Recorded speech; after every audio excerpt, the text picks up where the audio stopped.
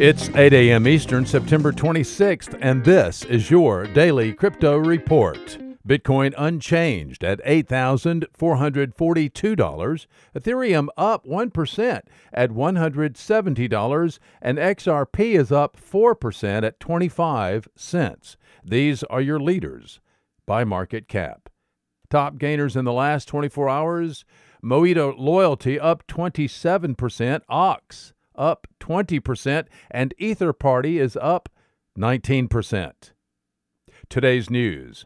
Mark Zuckerberg is refusing comment on a planned 2020 launch date for Facebook's Libra.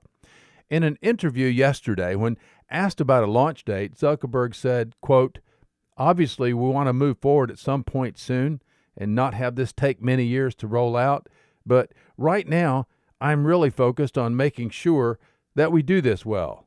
Unquote. Well, Coinbase is rolling out trading of 2 more cryptocurrencies for New York customers effective immediately.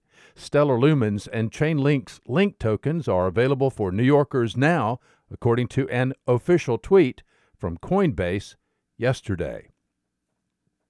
Well, CoinDesk.com is reporting a feature story today that has royalty, cryptocurrency, history, mystery, and technology all wrapped up into one.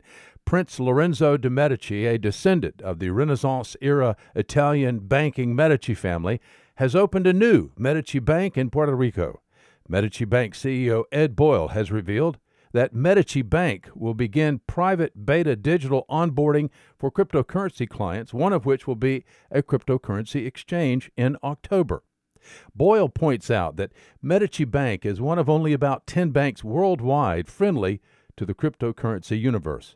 Boyle said one goal is to go into open beta testing by the end of the year and hopes to have $1 billion in combined deposits and assets under management in 3 years. Medici Bank is licensed as an international financial entity by Puerto Rico's Office of the Commission of Financial Institutions. Well, those are your leading headlines today. Visit us at dailycryptoreport.io for sources and for links. Find us on social media, add us to your Alexa flash briefing, and listen to us everywhere you podcast under Daily Crypto Report.